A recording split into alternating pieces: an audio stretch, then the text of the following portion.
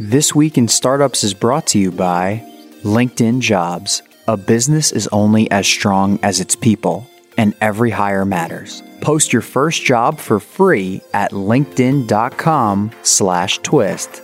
Our Crowd helps you invest early in pre-IPO companies alongside professional VCs. If you're interested in investing, you can join Our Crowd for free at OurCrowd.com/twist. And Tiny.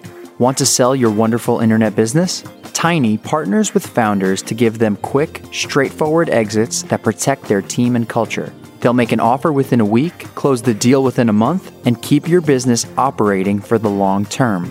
Get in touch at tinycapital.com/thisweek, and they'll let you know within a couple of days.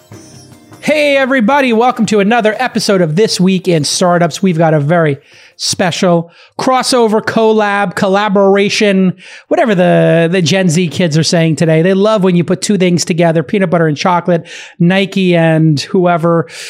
We got to get a house in LA, start doing TikToks.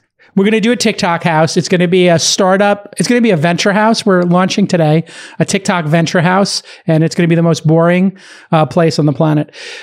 With us again today, the boys are back from Acquired FM. Ben Gilbert. He's Gilbert on the Twitter, Gilbert. He is the co-host of Acquired.fm, an amazing podcast that does very deep dives into startups and investing. And Ben is also the co-founder of Pioneer Square Labs and PSL Ventures, a startup studio and VC fund in Seattle. David Rosenthal is DJ Rosen T, and he is the co-host, of course, of Acquired FM, independent angel investor and startup advisor. Welcome back, boys. So great to be back. Great to be here. How's life been? You guys are getting ready for the end of the pandemic, ready to move on, get back to the real world? Me too. Roaring 20s. I'm in on the thesis. I'm in. What do you give me the top 2 or 3 things you want to do in a post-pandemic world? No masks, no rules, no regs, just everybody vaccinated and ready to go. Top 3 things. I have 2 that are super different. One, I want to go to a bar with my friends. Like, I just miss it so dearly. The second one... So alcohol. So alcohol. Yeah. And socializing, Yes. But like a real dive bar. That would be the goal here. Dive bar. Oof. The other is the exact opposite. I cannot wait to go back to Disneyland. I am such an absurd... you went right before the pandemic too, right? Yeah. Like you did the new Star Wars ride? It was incredible. I got to go do it again. But yes. I haven't been to the new Star Wars land. Is it everything that it's cracked up to be? It is unbelievable. It is their magnum opus. Ben, as a king of the nerds, did you make your own lightsaber? And which kyber crystal did you put in it? I did not. Maybe David and I should gamble on what kyber crystal Jedi Ben put into his. Are you a Sith Lord or are you a Jedi, Ben? Well, today I'm all black, so I think I'm like Luke from Empire Strikes Back, sort of very wavering nice. on the border. Well, you got. You've got sadly Ben's had a little carpal tunnel going on. So Ben. I've got like the Luke Skywalker hand. Yeah, look at that! Wow, that is a great Android looking hand. Did you lose that to Count Dooku or Darth Vader? Very nicely done. So yeah, Disney is something that's on my list to bring my girls. What's on your list? Well, I got Disney for my daughters and going to the movies with my daughter. So my reward for my daughter and secretly me was if she had a good week at school, we'd go to the movies. And in fairness, Dad's favorite thing to do is go to the movies or amongst it. So my little partner in crime and I would be like, she'd be like, is this okay for me? I'm like, great for me, this movie, but... Yeah, you watched Scarface. Yeah, I don't think I can take you to see it. But, a PG-13 movie, I'll take her to see. So I'm excited about the movies in Disney and also going back to Japan and getting on a flight and doing some speaking gigs. That would be in the short list for me. How about you, David? International travel for me. Just... Got a particular place wanderlusting for? How you wanderlusting? Almost international travel from San Francisco, but not really. New York. I miss New York. Yes. I miss my mommy and daddy. Get back. I was thinking about running through Central Park the other day. Oh, so great. It's the best. Cannot wait. All right. Maybe we'll do like a joint live pod. That'd be fun. Oh, that'd be sick. So let's go over the state of venture capital. You guys heard the All In podcast. We went on the All In pod. We did a little bit of talk about the future of it. Chamath put together a deck. And then our friends and partners over at PitchBook, if you don't know PitchBook, they keep track of all these deals. And we've joined in partnership with them with the podcast to just share some of their data. They're not a paid partnership. They gave us access to the data and we're sharing it. So the median early stage pre-money valuation continues to edge upwards in Q4 2020, ultimately reaching an all-time high of 35 million and bringing the yearly median to a record high of 30 million. Now that's interesting. We got to parse that. This is their early stage pre-money valuation. That means before the money gets put in. So if 10 got put in, the 35 would turn into 45. But even just looking at this, I think a combination of seed and A. I think it's a combination of seed and A, yeah. I think it's when a fund goes into it. Let's follow up with the second paragraph. This figure is nearly double the annual median from just 5 years prior, when the median early stage valuation barely eclipsed 15 million. The recent run-up in pre-money valuations reflects not only startups' abilities to command lofty valuations, but also investors' willingness to finance promising early stage ventures at higher valuations and for larger check sizes. It's fairly obvious, particularly as the median early stage deal size has reached an all-time high of 6.5 million in 2020. And that's like when you step off the plane at SFO, they just hand you 6.5 million. Is that sort of? Basically, yeah. I mean, right when you get past the first Starbucks, you can go ahead, make a left at the Cafe X machine and pick up your briefcase full of cash. It is a little bonkers out there. What's the craziest, stripping out the valuations, peak bubble, early stage startup moment you've had in the last couple of weeks? I got one, but yeah, I'll let you guys. Looks like Ben's got one. He's ready to go. It's just been one after another after another. I mean, give me the most egregious one that was like heartbreaking for you to say no to or say yes to, as the case may be. Well, there's been situations where I've seen insiders want to lead the next round and get sort of feel like there's going to be pressure to do some crazy valuation, and then just doing crazy valuations inside without that external pressure. I think people are frankly second guessing themselves based on the sheer amount of insanity out there. And so people are getting itchy, even absent external data, to force them into those situations. And so to be clear, an inside round, that's when, if the three of us were investors in a startup, we decide, hey, startups tripled revenue, let's quadruple their valuation and give them another $3 million, $1 million each. As opposed to going out and saying, let the market value this company, come back to us and we'll tell you if we want to beat it, participate, do our pro rata, not do our pro rata. But Jason, I think the thing to underscore here is it's not a crazy market for everyone. It's a bifurcated market. There's 90% of startups, the fundraising market is behaving the way that it has for the last 2-3 years. And then there's 10% of startups where it's bananas town. And you basically have a week where you're on the fundraising trail and you either get sorted into Hogwarts week is or long you don't. These days. I mean, it is like the way I was describing it the other day to some portfolio companies who are debating, do we go and fundraise right now, is every VC is so inundated that everybody sort of wants to run their normal diligence process, their normal investment process, but the thing that keeps happening to them is somebody just keeps hijacking their week. And so the question when you're evaluating any opportunity is this one that I get to run my normal process on, or is this one where I have to drop everything and completely change my plans and clear my schedule and, freak out and go compete? And it's feeling like you never actually get to run your normal process. You're only ever in the crazy town part. David, what are you seeing out there? Yeah, I mean, I would agree with all that. But actually, the most interesting thing, All In Pod is so good. I think we said this last time. You guys are just crushing it. Awesome to see. I thought it was the end of last week's, when you did the Chamath deck and talked about the state of venture capital. Yeah. You kind of, I assume as a joke, you're like, I'm getting wetyourbeak.com. I'm putting it up for Syndicate. Yeah. That's actually you guys are, I hope you really do that. That's what I think is super interesting because... Well, if you go to wetyourbeak.com, we have a forum up, which is just the type forum I use for our events. And we're getting hundreds of pitches. I mean, most of them are like, I have an idea and can Chamath take me to a Warriors game or whatever. But it's a good idea. It's but continue. But yeah, seriously, why?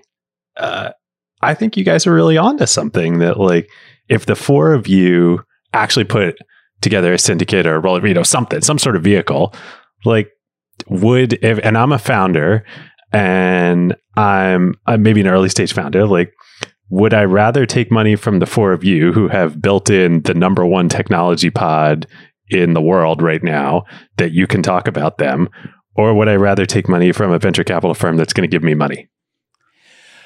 Exactly. I think, people are starting to realize, and obviously you guys have this built in as well. If you have a media channel, you can capture deal flow and you can promote the deal flow if you're at scale. The only rub for us is, Chamath's doing public market investing, and he'll dabble, I think, earlier stages. Sachs has his own fund, so it's not like he can pop up another vehicle. I have my own fund.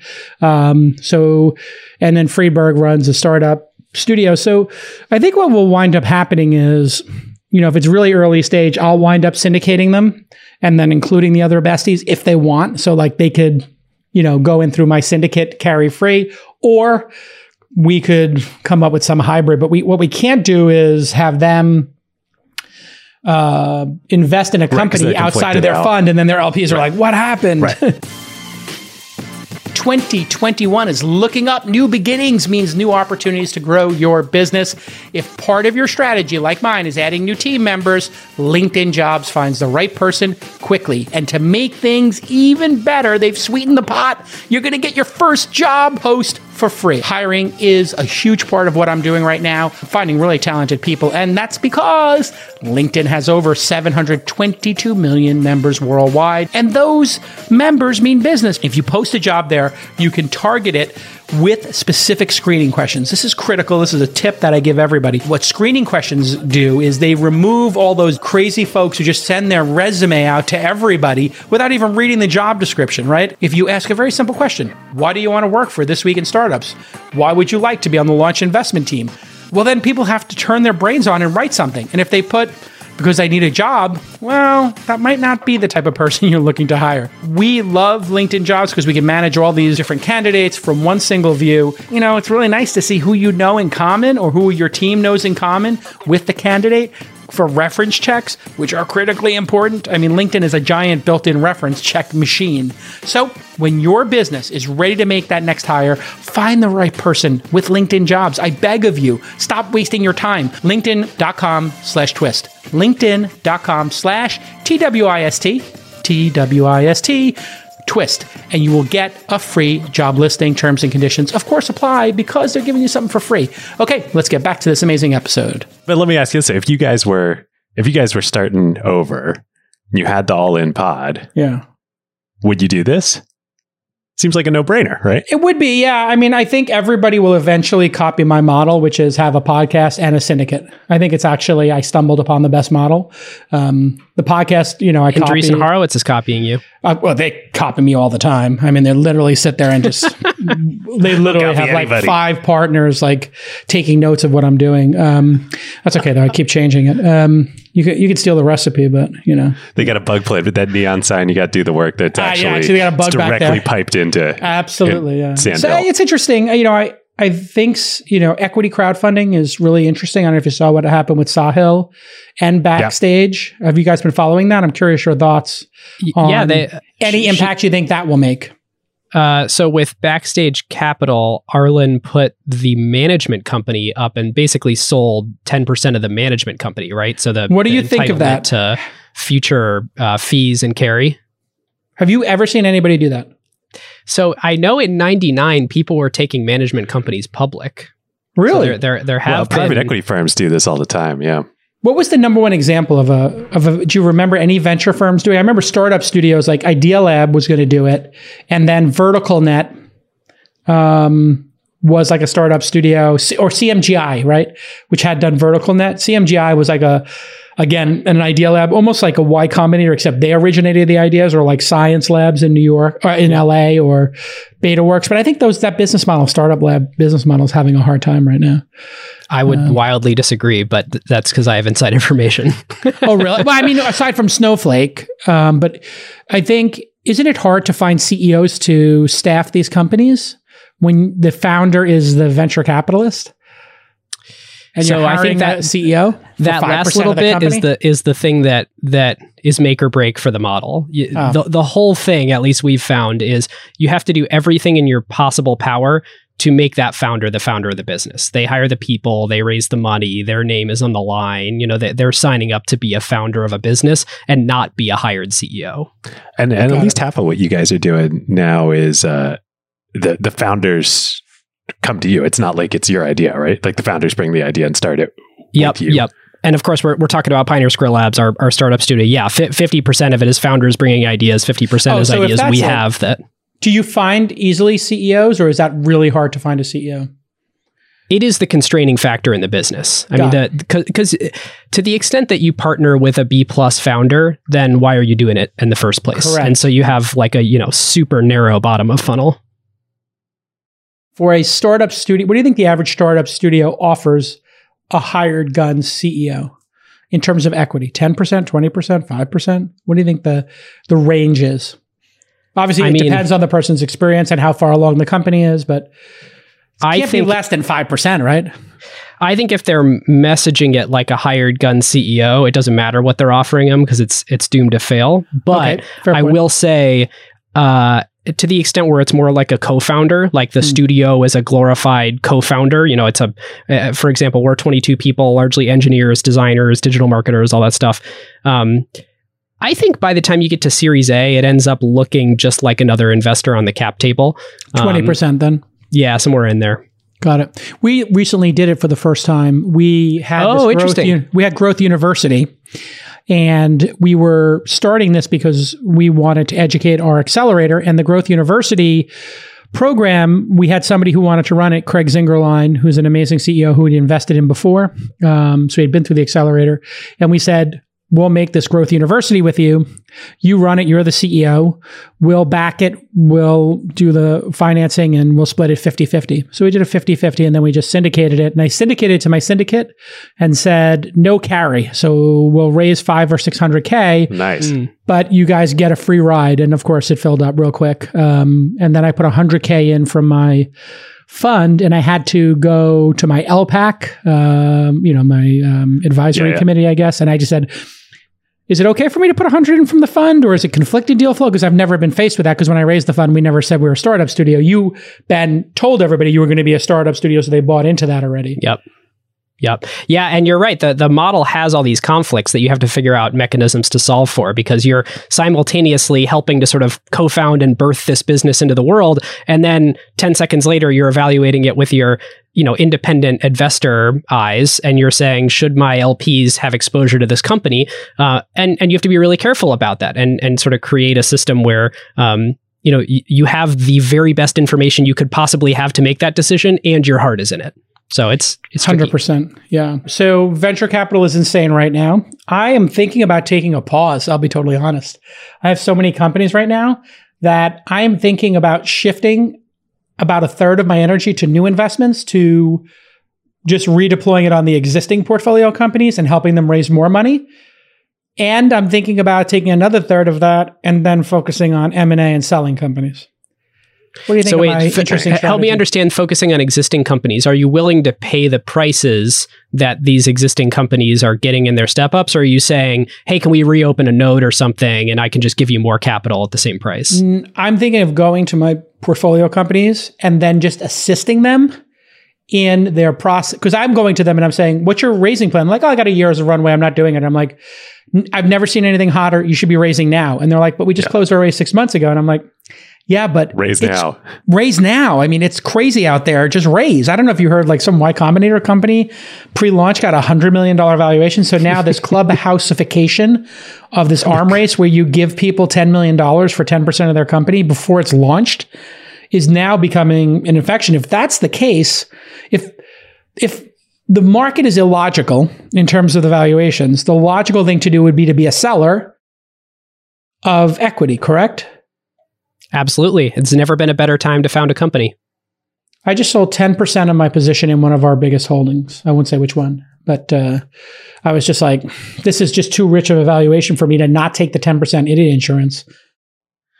I think it depends on your access to capital and your capital deployment strategy. Are you talking about shifting your dollars or shifting your time? My time and energy. Right. I mean, it doesn't mean we're not going to do the pro rata, but if we are looking at if we're all looking at our mutual portfolios and saying, do I want to add a company now at $50 million valuation, or do I take the 5 companies I invested in last year at a $10 million valuation and help 3 of them become $50 million companies? Right. Which is a better use of my time, of Ben's time, right? Of David's time, of Jason's time. What's a better use of an early stage person's time? I'm just wondering. I'm putting it out there. I haven't solidified this. I haven't even talked to my team about it. But the valuations are all, I'll give you my story. Company raises $12 million. Company raises $2 or $3 million at a $12 million valuation 6 months ago. They want me on the cap table, or it's 5 months ago. They asked for like $25 million. And I was like, what's changed since then? They're like, nothing. I mean, we made product progress, but I'm like, is anybody paying for the product? Like, not yet. I'm like, so you want a 2.5x valuation in 6 months? And they're like, yeah, but I think that's what we can get. And I was like, good luck. Let me know. Probably is what they can get. Yeah. And I just said, you know what? When you get to $1 million in revenue, come back, because when you're at $1 million in revenue, somebody will give you 5 times, which will be the valuation you're getting now. So, I mean, I think the thing is, though, like, what is it, SaaS company? It's kind of like you guys were. I think this was part of Chamath's thesis on the All In Pod was the middle layers of the capital cake are just getting squashed right now. Oof, brutal. So like if you're, and this is the FOMO mentality, this is what's driving it. But like if you don't get into these companies, you're not getting in again. I mean, like one of probably my best performing angel investment, which is best performing in terms of markups, let's be clear, not in terms of revenue or anything yet. If you weren't in early, like there's no room now. Big guys came in and stuffed a bunch of money in, and then they stuffed a bunch of money again in an internal round, and then they did bring in an external firm, but it was like a no deck, no partner meeting, no nothing. Wow. Just like, heard you are raising, here's a term sheet. Could go wrong. What could go wrong here? Well, Jason, to the point that you were making earlier, if founders are like, should I listen to Jason or not? If he's coming in and dedicating his time to helping me raise my next round instead of going and finding new companies for his basket of diversified portfolio of equities. You want to raise money when you can and when the wind is at your back, and not when you have 6 to 9 months of capital left. Absolutely. And I think a lot of people constantly, and it's a natural feeling like, but I just fundraised. But if the chart's going up, like that doesn't matter. Go fundraise when you can. Okay. I agree with that. Let's take a pause for a second here and talk about the equity crowdfunding we saw. And I want to unpack both deals, because both deals were spectacular. Both deals were $5 million. It took, I think, Arlen a week, but she just reached it today, I believe, with 7,147 investors. That's so great. And $5 million Sahil did in one day. But that's a $10 million business. Just raised. And Republic announced their $36 million raise, but you could be sure that was done 3 months ago. And they're just announcing it now. So that probably predates this red hot market or the equity crowdfunding raise and limitation. So that's where I think we have to start. The big change here, I believe, is that it's $1 million. It used to be a max of $1 million. And I did an equity crowdfunding on Seed Invest for Inside, let the readers buy shares. It was great. I put in $250K of my own money during that. So I had a lot of skin in the game, my personal money, not the fund. And so the max was 1.07 million. Now the max is 5 million. Annually, right? Annually. So there is no sponsor on this. There is no GP or syndicate lead. There is no partner. In other words, if you're a founder and you go do this, you now have a direct relationship with your investors without anybody mitigating that. Is that a plus or a minus? And is that disruptive to VCs in Series A? Or is it disruptive to seed funds? Who loses if founders start realizing, I can have no adult supervision and just raise $100 from each of 5,000 people, or whatever, or $1,000 on average from 5,000 people? Wow. Big box authority questions. The first thing that comes to mind for me is, so let's say I sell out $5 million and I do that to, there's 400 new people. My first question is like, do they actually all show up on my cap table, or is there some sort of vehicle that manages all that? I think there's some sort of vehicle. I'm not sure exactly how that works. I'll be totally honest. I know in a syndicate you have an LLC, right? So I'm not sure how that exactly works, but you may actually get all of them on your cap table. I'm not sure how it works. And then my second question is if that's Republic will probably manage that. It's got to be on. It's got to be on their page. Yeah. And then the other issue that sort of comes up with that is like, let's say there's an acquisition that goes through. A lot of times there'll be a provision that's like, we want to make sure that we get 95% of preferred holders, and sometimes people will say like, we want 100% of preferred holders. Oh, yeah. Everybody signs off on this deal. Like, does this change that dynamic where now, these will be a special class of shares that are preferred, but not, they can't impact decisions. So they're automatically subjugated to drag along rights in a sort of much broader scale where they can be dragged along with everything. I think this is going to be like remote first companies. Like we were talking with Wade at Zapier about this. Like when they started, it was like, oh, you're a remote company. Well, that weirdos. means if you were going to sell yourself, you're worth like half as much as if you had an office. No campus weirdos. Yeah. No kind bar weirdos. I think this just makes so much sense. Like why wouldn't you get this? VC at $5 million, it makes sense. So expensive. Like they come with so many strings. The only thing that it didn't make sense previously was you had to do a lot of audits, and it was a lot of work compared to selling to accredited investors. And accredited investors can be like, I invest $10,000 and no diligence. Whereas if you're a civilian and you want to invest $500 or $5 or $50, it's really hard. It's called the crowd safe, and it's one item on the cap table. And I think there are a lot of people out there that are not just like certainly there's some people that are going to do this in lieu of, gambling or going to the track or whatever. And like, that's fine because you can gamble to go to the track, right? But I think there's a lot of dollars out there that like actually are fairly sophisticated, would like to do this, but just can't access the venture markets. I mean, Wall Street bets. All of Wall Street bets can show up for this. Like David said, very sophisticated.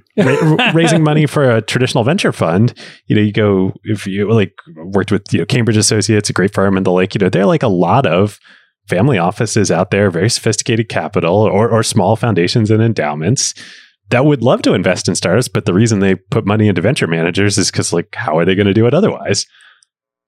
I just love this 506c kind of situation. I don't know if that applies to equity crowdfunding, but the rolling funds that Sahil did and AngelList is doing, just that whole ability to raise publicly, I think is fascinating.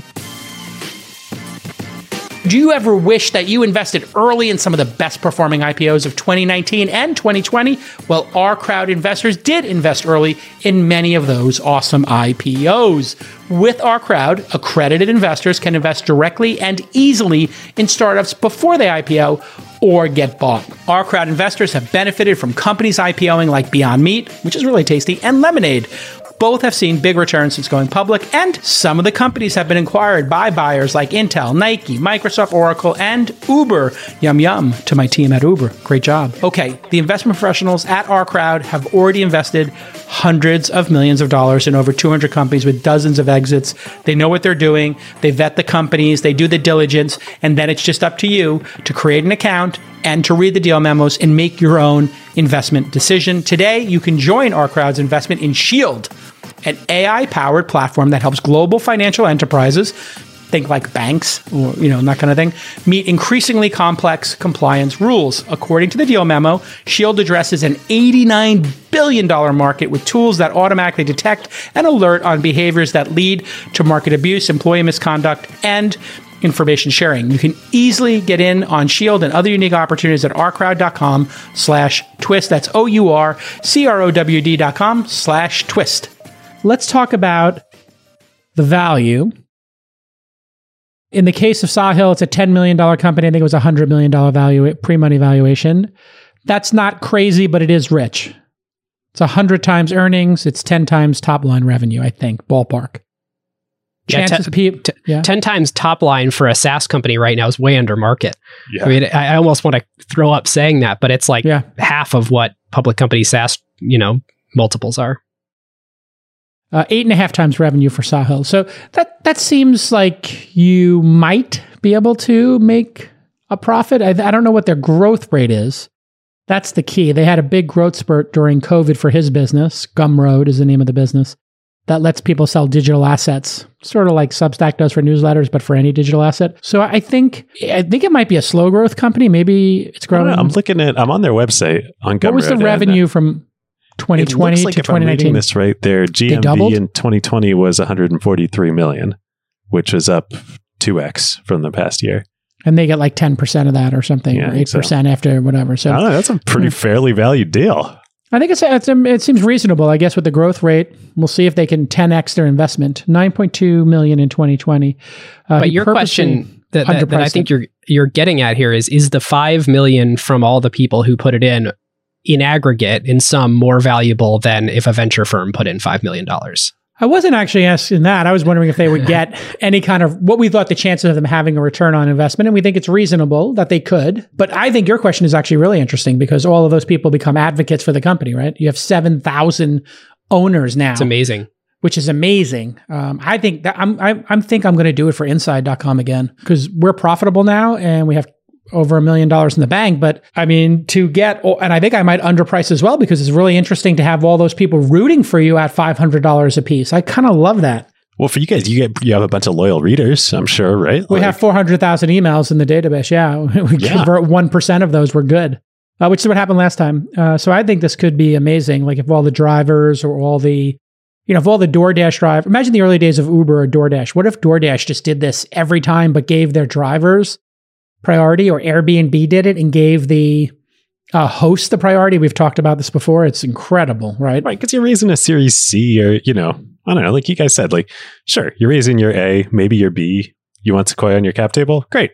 That makes sense. Yeah. You're raising your C, like who cares? It's just a financial transaction. Well, it's why you see people just pulling in like some random sovereign wealth fund or, the big family offices and then never really announcing who did the round, but just saying how much they raised. I mean, we had Rahul Vora on our podcast to talk about how he fundraises for Superhuman. And he was saying, well, every other round I get a big name firm and then I'll get like a family office or something just to give me that nice step up in valuation. Basically the cheapest capital that I can find in the middle.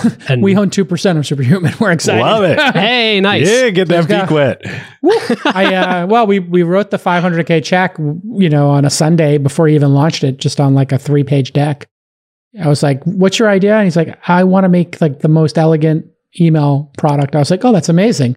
I was like, what's the business model? British he's accent? Like, you're like, oh, he's like, well, we're going to charge $1 a day. And I was like, you're going to charge $365 a year for what Google provides for free. He said, yep.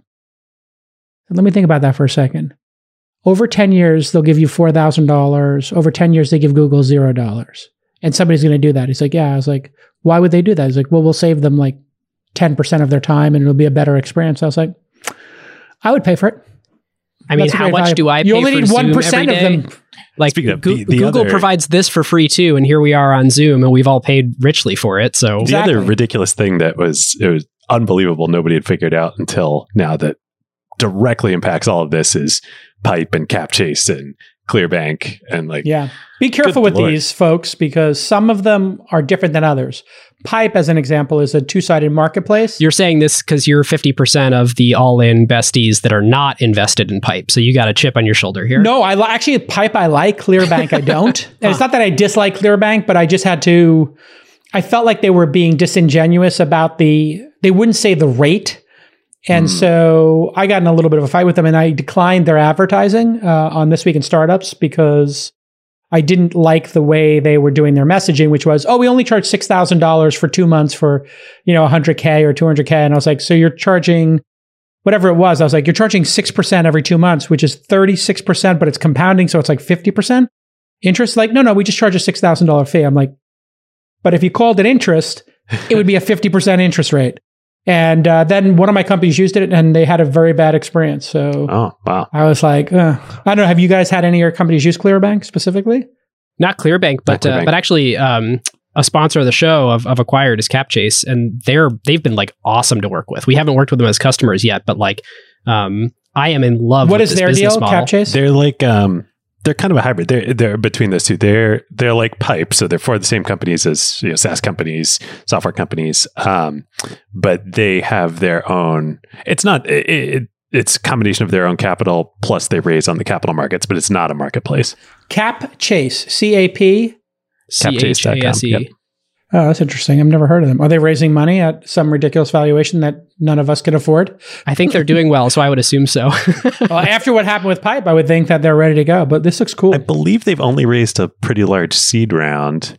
I bet they'll raise another equity round soon. They raised a big credit facility for investing in well, maybe we need to get our beaks wet. There you go. Get after those other guys that are in Pipe.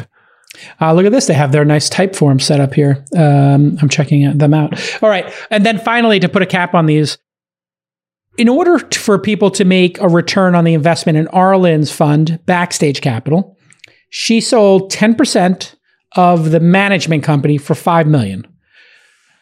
You get for that $5 million, according to the really convoluted chart. I don't know if you saw the chart of how the money flows, but I guess she's got multiple entities, so they had to disclose everything. 10% of management fees. And can somebody on the team tell me how much she has under management? I think it's 10 or 20, 15 million. Maybe it's 15 million. So 10% of the management company's returns and their management fees. So putting aside management fees, because even if she had a $50 million fund and was getting $1 million, 10% of that would only be $100,000 a year, right? So you would take 50 years to make the money to even break even. With these small funds, the enterprise value is so much more in the carry. It's not. So let's do the carry exercise. If you, in order to get $5 million back on carry, how much return would she have to have on her? Depends what percentage carry, but if you assume, let's just say 25%. 25%, yeah. So then you would need 50 million in the total carry pool. So you would need 200 million in return, which that's not unreasonable. 200, let's see, 50 million is the value of the company. 5 million is the amount that's been invested. To break even, if you had 250 million, if you had 200 million, 25% of that would be 50 returned. So you'd have to clear 200 million. And if you had 15 million carry to the fund investment, you'd have 260. You'd have to return, here we go, 7 million according to PitchBook. 5 million for fund one, 2 million for the Backstage Accelerator. Let's round it up to 10 million. 10 million, she'd have to return 260 million on the existing, which would be a 26x cash on cash fund. Wow. I was assuming she had more capital under management. So she has to really pick some winners. Fund 2 is open right now. Let's say fund 2 is 20 million. The management company is going to manage every future vehicle that she raised. So, the reason that you can comfortably assign a large value to a management company like that is that if she does 10 funds in the future and a studio and an accelerator and she launches a podcast and it's all under that umbrella, it's not hard to see how the discounted sum of future profits of everything under the Backstage umbrella could get to fees 50. And carry. Totally. And revenue. The fees would always be de minimis, but let's just say the second fund wound up being 30 million and that would be 40 million. 40 million turning into 200 would be a 5x cash on cash fund. Should have to have. It's a great fund, but it would have to be 6x, doable. basically more like 6x because you have to pay back the original 40. So and small funds, as you know, small funds are much easier to get those higher multiples on. Absolutely. Yeah. Look at Saka, look at the first Madrona fund that I was part of. It's a $167 million fund, 2005 vintage, I think, and has now hard dollar cash returned over 1.3 billion to LPs with two pretty good portfolio companies still sitting unrealized. I would take the Sahil deal in terms of just return on investment over the Backstage one. But the Backstage one, you're basically betting on the future, and the Sahil one, you're betting on what exists today. So depending on your risk and also depending on affinity, right? I think if you want to see change in venture and you're making the investment because you want to see change in the world and you're happy to just either lose the money or double your money, but you're not trying to 10x it. See, I think, that's the opportunity here. It's the affinity. That's the opportunity. It's not just the returns. You just want returns. There are plenty of things you can do to just generate returns. I will say the interesting macro trend that this discussion, of talking about the revenue loans or the revenue financing world, plus this crowdfunding world, plus solo capitalists, and Jason, everything that you had talked about on the All In, where you're talking about that you've got these mega funds, you've got the Sequoias of the world that are following along from seed all the way through IPO, and you know they're not having they don't need the growth equity anymore after that. There's one sort of fund to help you. It's very quickly following a trend that has happened in other areas on the internet, but took forever to show up to startup financing, which is this duality, this chasm. And we observed it in media. Like we just did this New York Times episode. There's the New York Times. Everybody who was smaller than the New York Times, but had a big cost structure in the middle sort of failed. And then there's this thriving long tail of low cost structure and then businesses there's Twist. Serving niches. And I think nothing in between. Totally. And I think that like it's fascinating to watch it happen to capital, where either you need to be large or you need to be small with a low cost structure and very differentiated. And it's like the middle is a tough place to be. If you were me, would you make the syndicate into a platform and go head to head with AngelList? Ooh.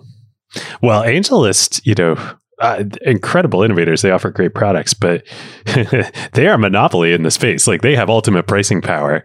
Like, you know, I have 7,000 members and we're adding 200 a week. Yeah. I mean, if you were to open it up to third parties on your infrastructure, that could be very interesting, especially if you're willing to price below AngelList. David, you're an angel investor. You don't have a fund, right? No, but I've considered it. I've talked to AngelList about doing a rolling fund. Well, if I went to you and I said, hey, bring me a deal, and I'll syndicate it and split the carry with you, would that be interesting to you as an angel? And we do all the work. Potentially, if it was a deal that required a lot of capital. Like $1 million or $2 million, Series A type deal. More interesting for me, though, would be, but I don't know that I'm a specific use because we have acquired and we have our own audience. Most interesting to me would be, let me use your infrastructure. Yeah. Infrastructure is done by Assure Fund Management, which we invested in. They used to be the back end for AngelList before AngelList decided to do it themselves with, I think, something called Bellwether, I think is theirs. So anyway, I've been toying with the idea. I don't want to go head to head with Naval, but I do think I could cherry pick, let's say, 4 angel investors to work with me and just say, when you have a big deal. If you knew really good angel investors that didn't have a built-in audience that they could use to get the capital, or back office, or they don't want to take the time to build 10,000 people onto their accredited investor list, all that. I was also thinking about maybe doing fund to fund with it too. Like, so I have a friend who's raising a venture fund, and she was like, would you put $5 million in with your syndicate? And I was like, I've never thought about that. How would that work? Like, you could take a percentage of the carry or whatever. And I was like, so I could do an SPV that was an LP in your fund and then wet my beak there. Interesting. Yeah, we're like searching around here and wondering if we've reached a top. And I just heard you say that sentence, twisted my brain into a pretzel, and I think we may have found the answer. In the past, selling your business was miserable. We all know that. Months of negotiation, legal fees, and sometimes you'd have to watch the new owners just trash the business you spent all those years building. And I have so many acquisition stories I can tell you. I mean, even when I sold Weblogs Inc. and I had 100 blogs, they kept consolidating them down until now there's only 2 left, Engadget and Autoblog, and I just heard they're going to consolidate those down into Yahoo. It's so painful for me to look back and watch all of that stuff get ripped apart. Well, now there's Tiny. I had Tiny's co-founder, Andrew Wilkinson, on episode 1174 back in February, where he described their amazing new approach, Warren Buffett style, if you will, to acquisitions. He's buying stuff up. He's doing this incredible roll-up. Andrew and his team started Tiny to become the buyer they wish they could have sold to. Somebody who's fair, somebody who's fast, and, of course, founder-friendly. If you're looking for a new home for your internet business, they'll respond in a day or two, make an offer within 7 days, and close a straightforward deal in about 30 days. Tiny, T-I-N-Y, partners with founders to give them quick, straightforward exits that protect their team and culture. Get in touch with tinycapital.com, and they'll let you know within a couple of days if they want to buy your business and for how much. You got nothing to lose. Go ahead and visit tinycapital.com/thisweek. Now we've decided to do something really fun. Everybody loved our Mount Rushmore last time you boys were on, and we decided we're going to do bracketology because of March Madness about who is the world's best private company. Here's the criteria. We'll throw it up on the screen. We have 4 categories: futurism, fintech, consumer, and productivity. And we're going to do a bracketology here. You got, what do we got? 8 on each side. And then, so 16 companies. Yep, 4 in each category. We're starting at the Sweet 16. Sweet 16. So walk me through the factors we're thinking about considering here while we make this decision. Because you boys were very involved in this with producer Nick, right? Indeed. Yeah, we don't want to take Nick. This is producer Nick's baby, but we were involved. Okay, well, Nick is not allowed to be on air, so you guys explain what we're doing here. Oh, brutal. He doesn't want to. I would prefer to be on air more often. All right, so the criteria, and we should talk about if we want to narrow this a little bit, because it actually would affect my picks. The criteria that we talked about is first and foremost founder bet. So how much sort of raw potential does the founder or CEO have? The second factor being, can this be a FANG plus Microsoft equivalent company within the next 10 years? Can it be $1 trillion? You know, this new class of companies we didn't previously think could exist until the last couple of years. I like this idea. Can it be $1 trillion company? Can it join the FANG? Right? I love that. Yeah, and I think I'd like to make that the first and foremost. Yeah, 100%. I'm down for that. I think I'm down for that too. I mean, that's all we care about. Is all of us just want to have $1 trillion company in our portfolio at some point, right? Totally. And for a while, like as I was looking through trying to make my bracket earlier, company's the hardest. I thought about like cash on cash. I thought about like remaining upside, IRR, you know, this bucket of like, is it a good investment now? And it's like, it just makes you pick suboptimal picks because you're like, well, where is a little bit of a value bet here? Yeah, let's assume all these companies are all in our portfolio. We've wet our beak on all of them. Right. And now we're trying to decide, we're doing like a portfolio that's fine. Right. review. So we're not looking at them from which one's undervalued, which one's overvalued, just which one is going to be the most important company. We're allocating our energy for the next couple years of in our portfolio. Which one are we going to get really behind and help? Let's start with futurism. Because when we get really behind and help it, that's the thing that's going to turn it into $1 trillion company. Absolutely. People are going to listen to our podcast and of a sudden it's going to be worth $1 trillion. All right. Futurism bracket. First up, SpaceX, of course. Valuation $74 billion. They've raised $6.4 billion. My boy Antonio from Valor, my other boy Jurvetson from DFJ, and Elon are all major investors. Sachs is also an investor. Right, Sequoia did. Okay, great. Roelof worked with Elon. Round. Oh, good. So, Roelof worked with Elon, was the CFO of PayPal. $2 billion in revenue, almost 10,000 employees, and they have a really great product that people are, I think, underestimating. For me, the most valuable part of the company is Starlink. Starlink, for sure. Yep. Do we all agree on that? Yeah. Completely. Starlink is going to change everything. People who have it already, and Elon showed it to me last year, and the early prototype of it, and boy, is it sick.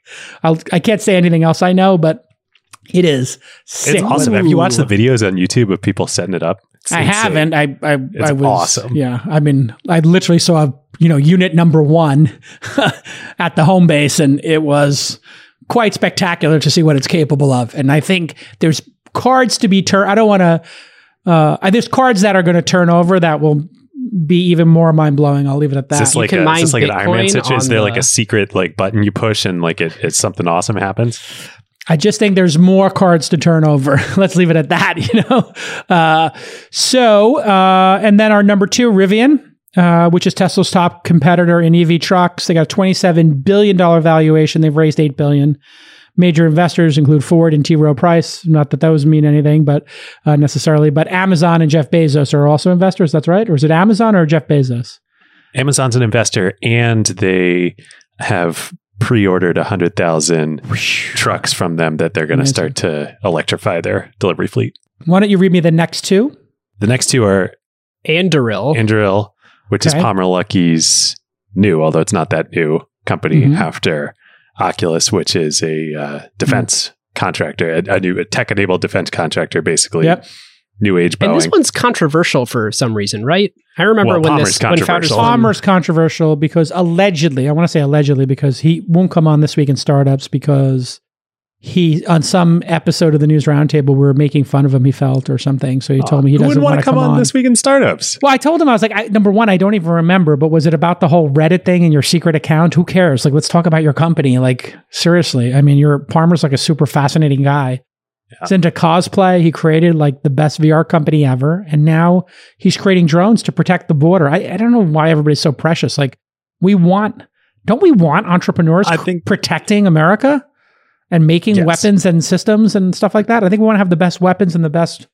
I think the controversy is like there's, they're using facial recognition and whatnot, and tech, it is the military.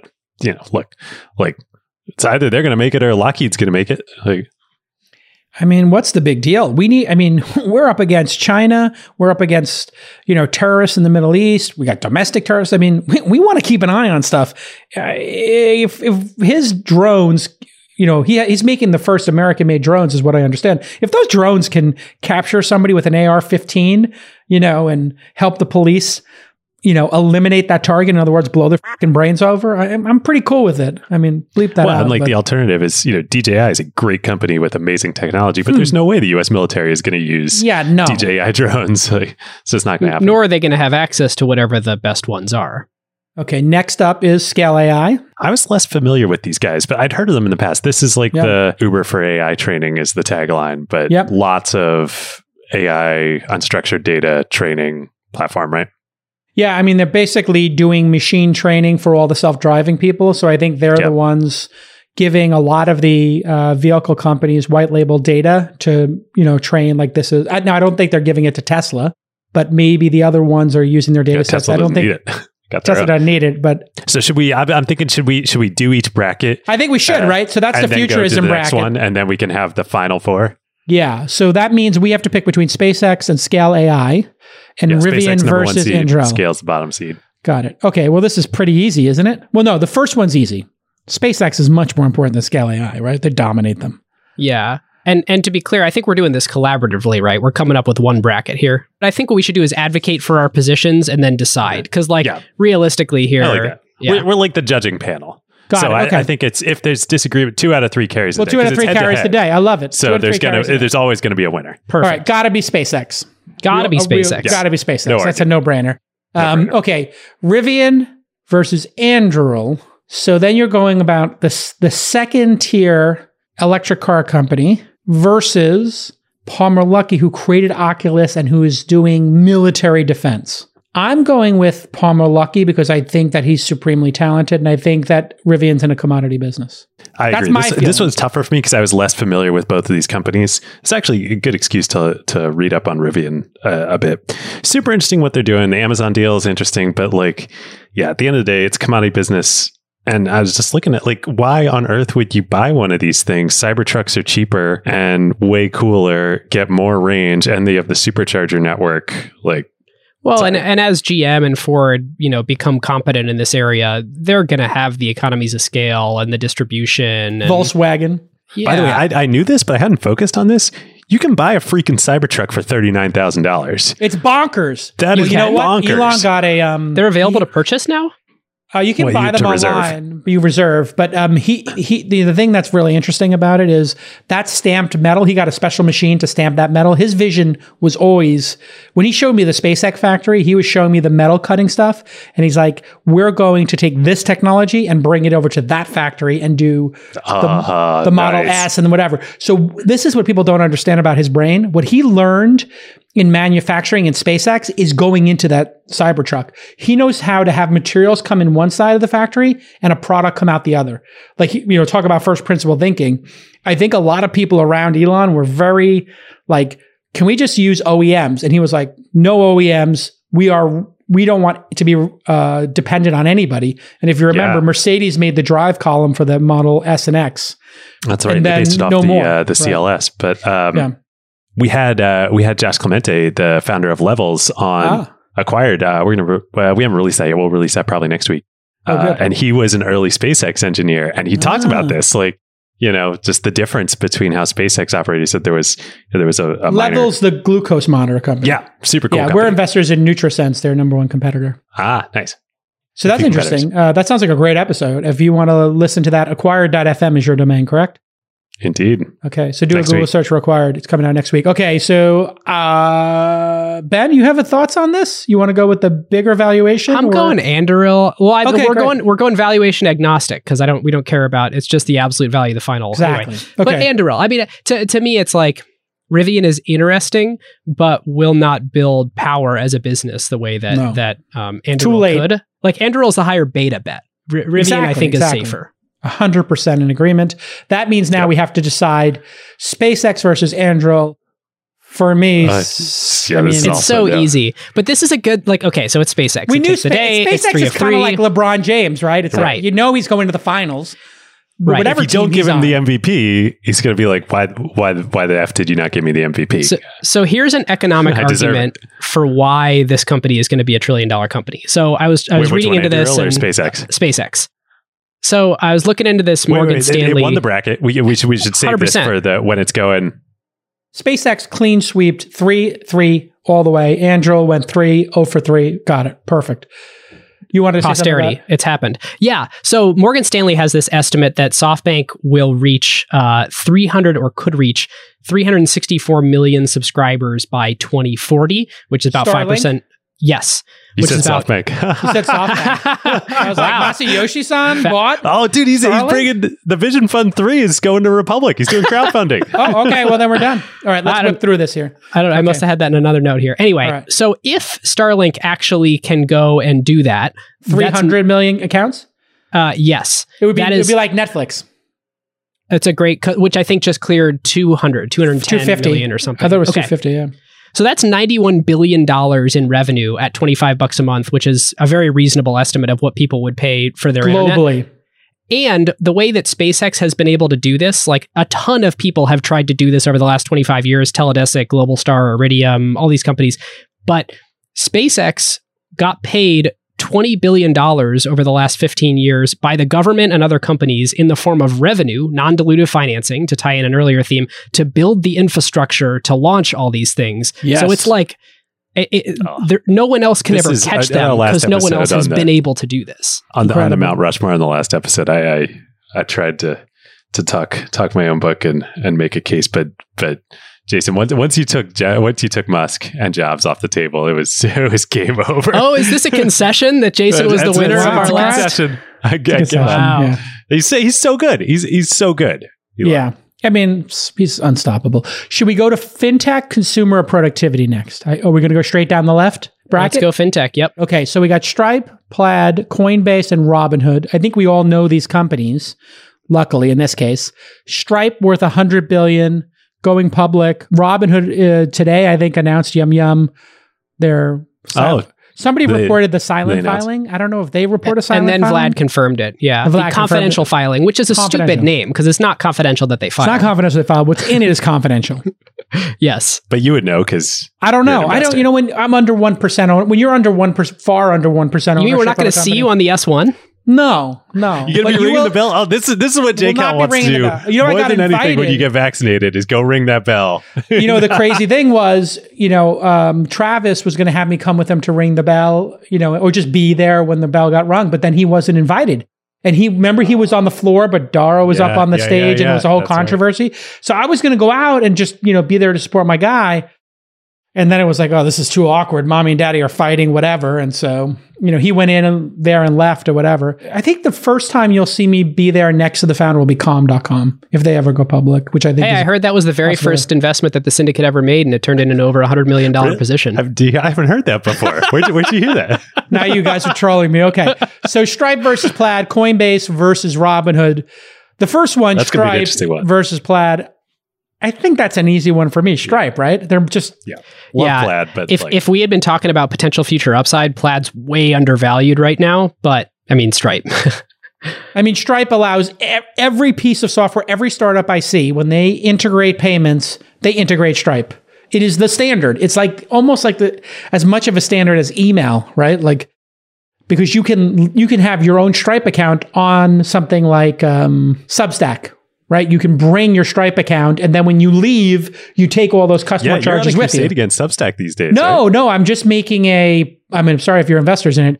I was just making a point that it's really interesting to watch the Andreessen Horowitz versus media through the vehicle of Clubhouse, and I don't know how you guys feel about it, but they're the PR partner over there. I forgot her name, Margit. Is it Margit? Yeah, Margit Wetmakers. Yeah. Margit, she is cutthroat. And she's like, oh, we're not in any kind of debate with the media. And I'm like, Margit, you literally have two startups you gave tens of millions, if not hundreds of millions of dollars to. to go out and pay the top journalists to start Clubhouse rooms and to give them $250,000, $500,000 advances to leave legacy publications. You're trying to gut mainstream media. Call it what it is and own up to it. Just like, oh no, that's not what we're doing. It's pie growth, Jason. What? This is growing the pie. It's zero sum. People don't need the 20th story about the Robinhood IPO. They need the top 3 stories, right? And we'll see. I don't know. Did you see that Matthew? I don't know what that guy's name is. Iglesias? How do you pronounce it? Iglesias. Did you see that what did they give him? $250,000 advance, and then they took the rest of the revenue? Yeah, right. That was terrible PR for them. That's good. Wow. They should just give him the money. I know. That's exactly what I thought. I don't know. He signed a deal. And he got the security and the safety of leaving his job and getting $250,000 in a guarantee. When their whole thing is come write for us and you make tons of money, and then it comes out they're like, oh hey, by the way, we're keeping all the money. We're taking 70% of it. So for people who don't know, he got $250K in advance. And then his publication wound up making $900K. So they took the rest. In the next year, he gets 90%. So he'll get 90% of whatever. It'll be $1 million by then. He'll get 900,000. They'll get 100. But if he leaves and goes to Ghost or any of the other MailChimp platforms, he'll pay $200 a month. So he could pay $2,000 for what Substack is providing, or he can give them $100,000. So this is the reason. So he's going to leave immediately. He'd be foolish not to leave. This is the reason why he should change the game now, because I'm recalling back to our Oprah episode. This is the way these media contracts work. You get your upfront, they do your distribution, you sign the deal, so you renegotiate your contract later on. However, Substack is not doing his distribution. He's doing his own distribution. He owns the email addresses, he owns the Stripe tokens. And so at any given point, you can blow up the deal and go somewhere else. And so Substack doesn't actually have the leverage to hold him to this deal. Yeah. I think Substack is totally screwed. I think that anybody who makes over $100,000 or $200,000 on the platform is going to leave. And the whole point of these platforms is to have the whales. The whales equal the revenue. So it makes no sense. Stripe is Mario Gabrielli at The Generalist. He just went off platform, rolled his own. Yeah, you can roll your own, or Ghost is. I was looking at Ghost. I was like, because right now I'm at war with Andreessen Horowitz, so I'm basically investing in the counter all their competitors to all their startups. That's your investment thesis right now. Whatever they do, you go sign up the competitor. Yeah, I did Uber, they did Lyft, right? They did Clubhouse. I'm doing 2 or 3 other Clubhouse competitors or adjacent products, and so I'm just doing the anti-portfolio. So I was like, I'll just invest in Ghost. That'll be great. Then I can dunk on Andreessen Horowitz. Is it an investable entity? I thought it was just a big open source. Yeah. So I'm looking for somebody who wants to take the Ghost open source and make the WordPress.com. If that's you, Jason Calacanis. And Review would have been a good bet, but Twitter snatched that up. Let's get the syndicate going. Let's go. Acquired FM plus the syndicate.com. Wait, Jason. Okay, so one thing before we move on from Stripe here. So we all were like, yeah, Stripe, versus Plaid here. Did you know, and I should credit Ian Sigalo, the co-founder of Greycroft, with this fact, Braintree processes more payments than Stripe. I didn't know that. Wow. Now, that will probably change soon, but they've been a juggernaut over there, and they haven't signed up developers the same way that Stripe has, but a huge chunk of PayPal's revenue comes from Braintree. Interesting. Doesn't change my opinion. Stripe's going to win this I'm going Stripe too. Okay, Coinbase versus Robinhood. Yeah, let's keep moving. Coinbase versus Robinhood. This is where it gets interesting. I'm obviously going to pick Robinhood because I'm an investor. It's your boy. And I like the idea of stocks and stonks over crypto. Even though I think Robinhood does crypto on the margins, right? Does. So I like Robinhood, but what do you guys think? I'm going Coinbase. Okay. I think this also was difficult, but I do think they both face a bunch of competition. I think Coinbase, though, faces less competition than Robinhood as a pure play crypto exchange. Not that Binance is huge and Gemini, there's plenty of others out there. But I think Coinbase has done a lot to really try and centralize power within this. They're clearly the market leader in crypto. They're the market leader, but they're doing a lot. They're taking on a lot of core crypto development work. They're adding tons of products. See, I think that crypto is not going to be as big as people think, and so I'm not as I'm a little not as bullish on crypto. I think it's kind of overvalued. I think it's got a lot of risk factors, especially with sovereign cryptos, right? Like the e-renminbi or e-renbi. I don't know how they pronounce it. The digital one. The digital yuan is coming, so that's going to be interesting. You know, I wouldn't be surprised if some countries say you can't use Bitcoin, or if you use Bitcoin, we're going to charge you 20% per transaction instead of using our sovereign one. So this, I guess, then leads it to Ben. Where are you going to go, Ben? Coinbase or Robinhood, and why? So the way this boiled down for me was in thinking about what could be $1 trillion company. And again, there's only been 4-ish in history, is that each one has to do something wildly unique and distinctive, reached a ton of people, create and capture a ton of value, and be wildly defensible. Like each one is the greatest business model of all time in the thing that they do. Well articulated there. I like that. That's a good checklist. I like it. Yeah, it's pretty good. It's rare. It's rare. So to me, if Robinhood had a shot here, then we should at least see like a $500 billion brokerage. Like, sure, they're better, they're disruptive, but they're not completely different than any other stock brokerage that's ever existed. They're going to add more interesting things. Are they going to hit all those checkboxes? I think it's more likely that Coinbase does, because it's operating in a completely new, different, disruptive area. All right. So you're going Coinbase. Coinbase wins the day. Coinbase versus Stripe. For me, I'm going with Stripe on that one, because I think Stripe and the business of business is better. I'm correct. You're going Coinbase? I was going Coinbase. Yep. Yeah. Okay. So then I'm going with Stripe, because I think owning every transaction or a large number of transactions is better than owning crypto. But I guess this is now a referendum on imaginary money versus real money. And the question with Stripe really to me is, so I bet it'll be $1 trillion company, because it's not hard to imagine people's appetite for this company being 10 times higher than it is now, even at the same performance metrics that it's at now. Like, I think this thing, if it IPO'd tomorrow, could IPO at $500 billion. So, you know, there's a little bit of like, what makes $1 trillion company? Well, what the market will pay for. Do we even know what their revenue is? It's like, I don't know. Okay. So, FOMO. but the con on Stripe that I always sort of look at with a little bit of a crooked head is, how is it defensible?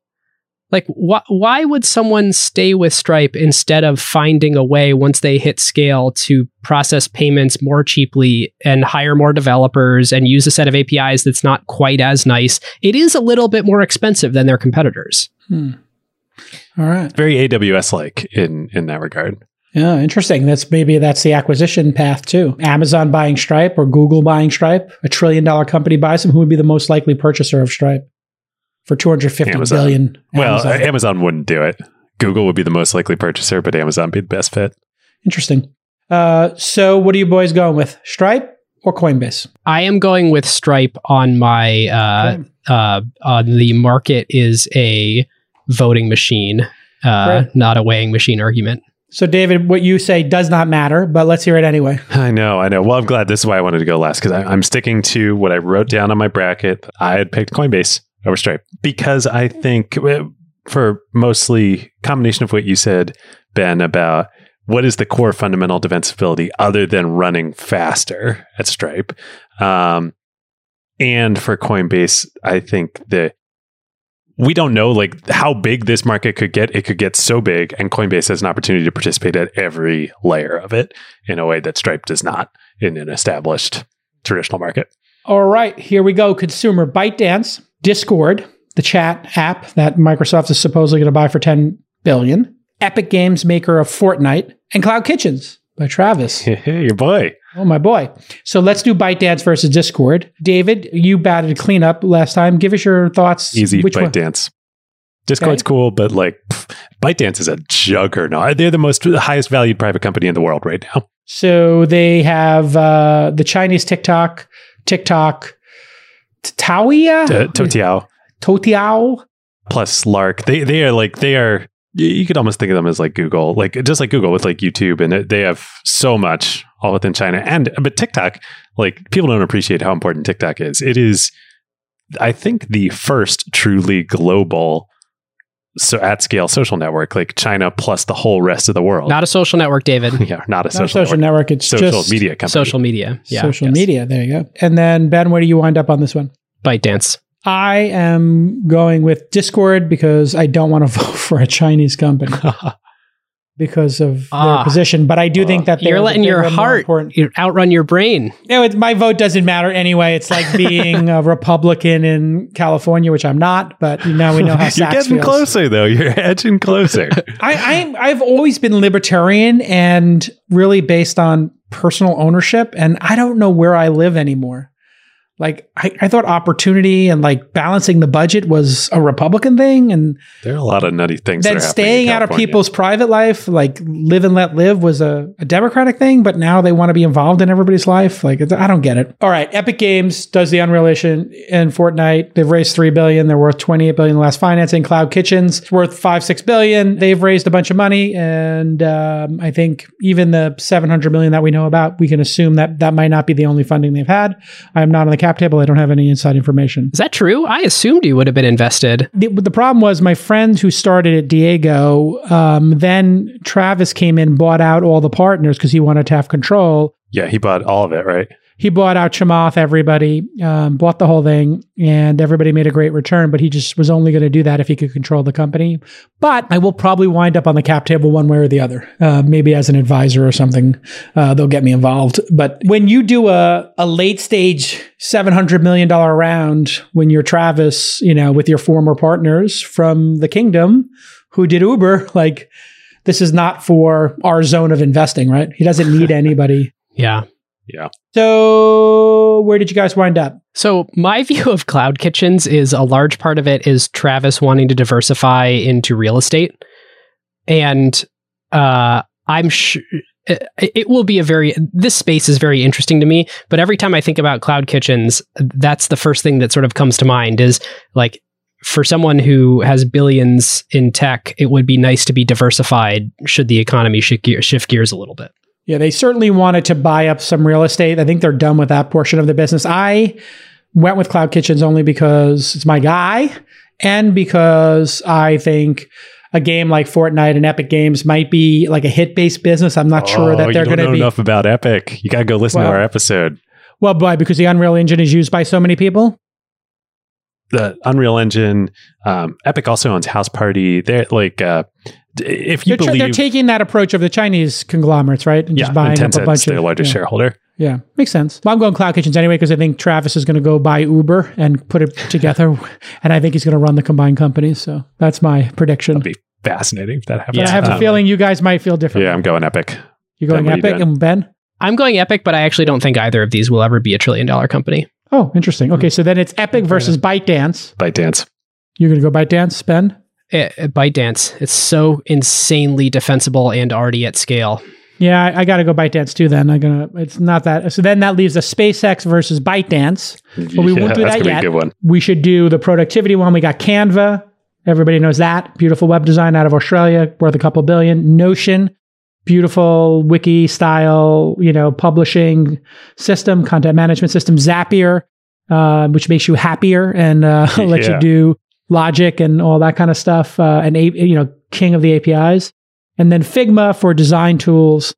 Canva versus Notion. Where do we wind up, boys? Also, this is fascinating to me that like the way it basically wound up is these verticals with Zapier being the horizontal bet. Are you betting on word processing, design, web, or the glue layer that holds it all together, the picks and shovels, which I find interesting. Well, I'm going to go, I'll start this one off. I'm going to go in the Canva versus Notion. I think Notion has an ability to become like the standard for all document libraries or whatever. But I like Canva. It's a really difficult for me, but I'm going to give Notion the edge because I just think like Canva's for like design, and I feel like Notion is for everything. And Notion is going to become the central source of people's data. We're also playing with Roam too, for our internal organization. But I think one of these platforms will be like Slack and Discord in every organization. What's your choice? I debated this. So I love Notion, heavy Notion user, do all my research for Acquired in it.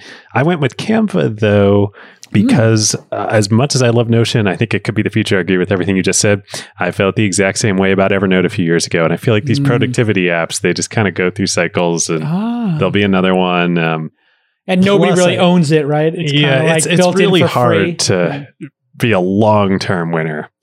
And the network effects, frankly, are modest. I mean, it's once the fact of the matter is, each of us are dealing with 7 different document tools in our life at any given time. So when one dies out and someone else forces us to introduce another one, then it's not that big a deal. Like, I'm not a Notion user, but David is, so I'm sort of a Notion user. I'm a heavy Google Docs user. I use Apple Notes. I use, so you're kind of already in this weakly held tools basket. So you're going with It sounds like David's going Canva. I'm also going to go Canva. Okay, so I'm outvoted on that one. Canva advances. Zapier versus Figma. Ben, you started off this time. We'll go around. I'm going Happier. Zapier. Mm-hmm. I think the glue layer is so powerful. I think they have enormous defensibility. I'm with you 100%, and it sounds like David is too. +1. Yep. So Zapier versus Canva is our next question to answer. Easy. Also, can little aside here? We did not put Webflow, nor did we put Airtable in here, which I think is interesting. And Airtable in particular, you could sort of make a case for. And I was sort of like thinking about, hey, should I email producer Nick and be like, dude, you got to get Airtable in there? I think the winner. So, and this is going to lead to why I'm picking Zapier to take it all here. I think the winner in the no-code tool space is Zapier plus Google Sheets. I think that is the database tool and the programming language of the no-code tools future. I have no-code founders now. For people who don't know what we're talking about, it just means you use this off-the-shelf software instead of hiring developers to make your product or service.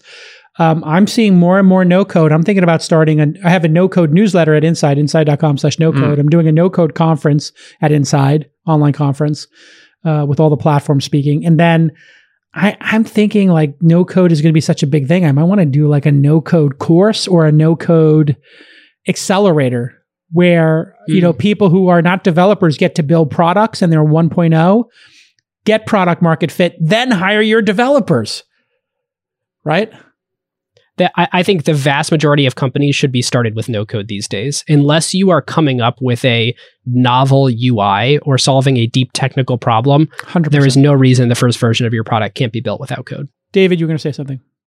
Our friends over at Tiny, Andrew, Jeremy, and crew over there that had started MetaLab, they spun up a no-code development agency. 80/20. We are 80/20. Yeah. So just like, they do MetaLab for product design, now they have 80/20 for no-code product development. It's fantastic. So then we're at Zapier versus Canva, and I'm going to go Zapier. Zapier, all the way. Zapier, all the way. So then that means we have Zapier versus Stripe, SpaceX versus ByteDance. Let's go back to the left-hand side. We'll go to futurism versus consumer. US versus China. US versus China. Pretty clear I'm going with SpaceX because I believe in America and our American principles, but I also believe that SpaceX has the ability to touch every single person on the globe with a $25 a month product. And I think they will be the largest subscription service on the planet Earth. It will be, I think 250 is a light estimate. I could see 10% of the planet being covered by Starlink. And having a paid subscription. I could see literally 700 million people, not 1 in 10, 1 in 5 people on the planet will have this, I believe. And or like soon, a subscription with Starship, they are, Ben, how many Starlink satellites do they deploy per Starship launch? 60 so with or something? The Falcon 9 can launch 60. Starship will be able to do 400.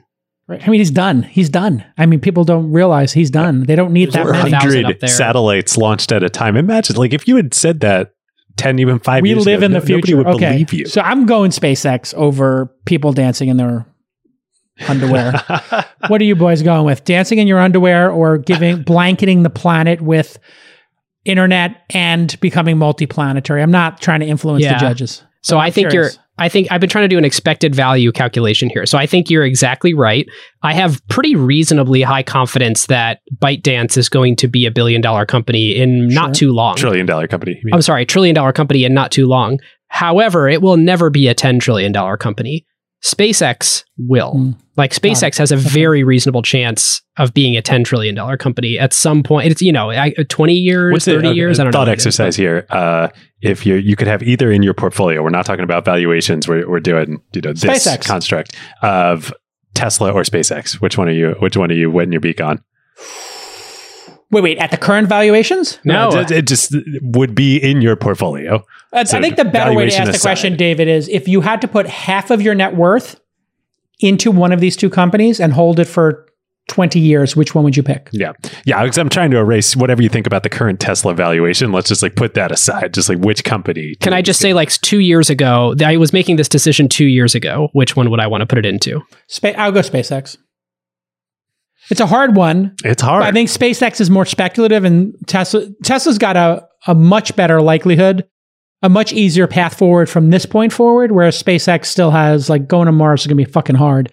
But I think we know what Tesla's going to do. Self-driving, robo-taxis, we kind of have the path there of what's going to happen. Energy, independence, solar roofs, redoing the electrical grid. It's huge business.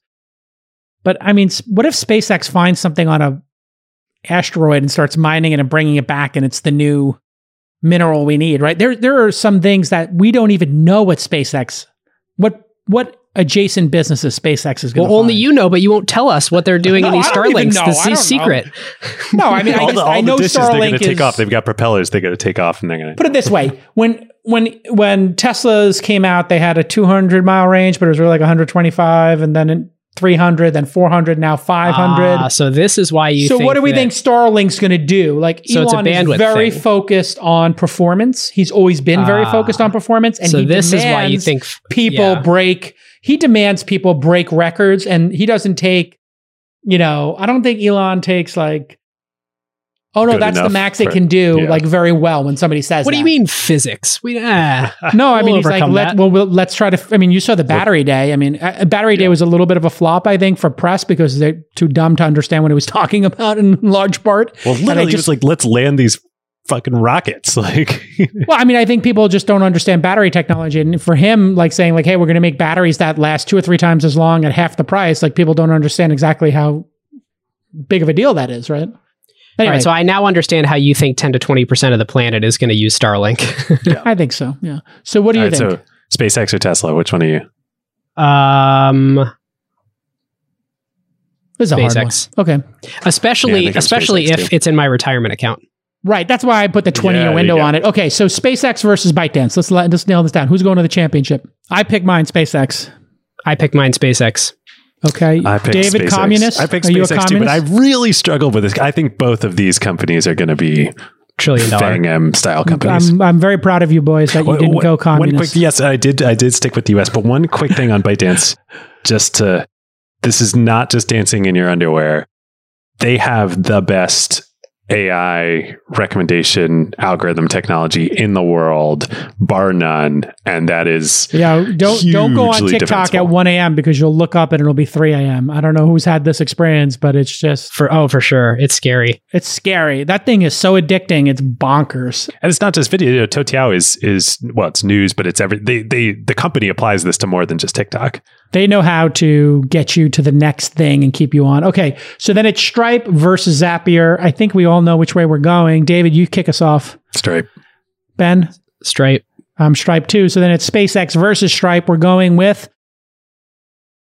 SpaceX. Mars or your charge? I thought you wanted to pick. For your SaaS. The question is, can Stripe ever be a $10 trillion company? No. Yeah, I don't think so. I'm going SpaceX. Yeah, SpaceX. Okay, there we go. And Ben? SpaceX. All right, there you go, folks. SpaceX wins the private company bracketology. This has been another amazing episode. Let's get some plugs in here. Acquired FM has a LP show. It's only $100. Go sign up. It is well worth it. You get your custom RSS feed, which allows you to get content nobody else can get that the boys put a lot of time into. These are smart boys. They do a great job. And I am commanding all my listeners who hear my voice to go sign up and give them $100. They deserve it. We have a really good free show too. The free show, get that. That's free. And then you cheap bastards, shoot the lock off your wallets.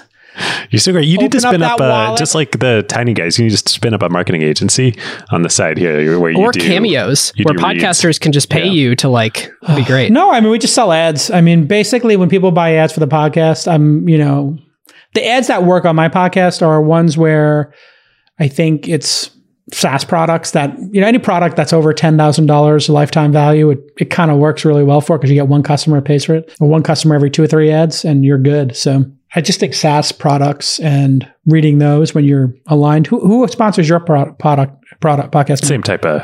Yep. Anything to plug? I did one plug for you. On my end, we just closed a $100 million fund for PSL Ventures Fund 2. So if you are a founder in the Northwest or can squint your way to being in the Northwest, I'd love to talk to you. I got 2 plugs. One, legitimately, I swear to God, I say this on our pod.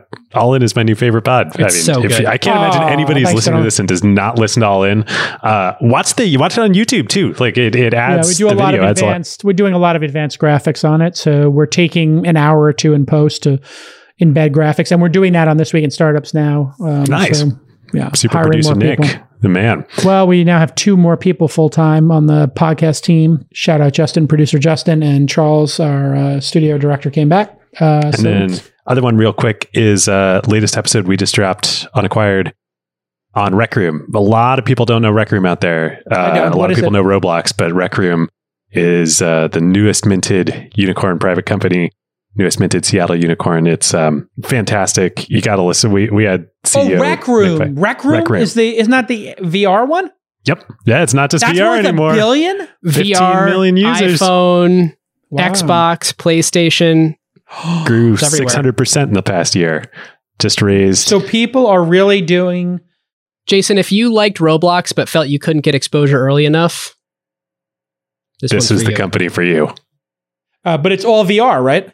No. Oh, okay. So they're off the VR tip. That didn't work. It is. No. It's basically also everybody who uses VR. They have essentially every VR user out there, plus like 5 million users on Xbox, on PlayStation, on iOS. So they're multi-platform. Multi-platform. Yep. What is their most popular game? So all users. No, it's all. It's that thing where you walk over here and you go to play chess over here, you play ping pong here. But it's also a creator economy. So they have 15 million users. They have 2 million who are creators. So you can create directly. There's no separate coding. So everything is becoming a world with unlimited possibilities. So we're basically in the William Gibson. 100%. Yep. And you can sell what you make. Wow. So that is like Adoro, where they were like selling kimonos and like they were going to an important meeting. So the little 16-year-old girl in it was like buying her $100 kimono because she was going to go meet people. And you're reading this book 20 years ago and you're like, what idiot's spending $100 on... Is it Snow Crash? No, not Snow Crash. William Gibson. Snow Crash is, what's his name? You're talking about William Gibson. Neuromancer.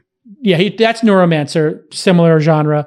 But William Gibson did something called the Bridge series, which was all tomorrow's parties. It was like a dystopian San Francisco.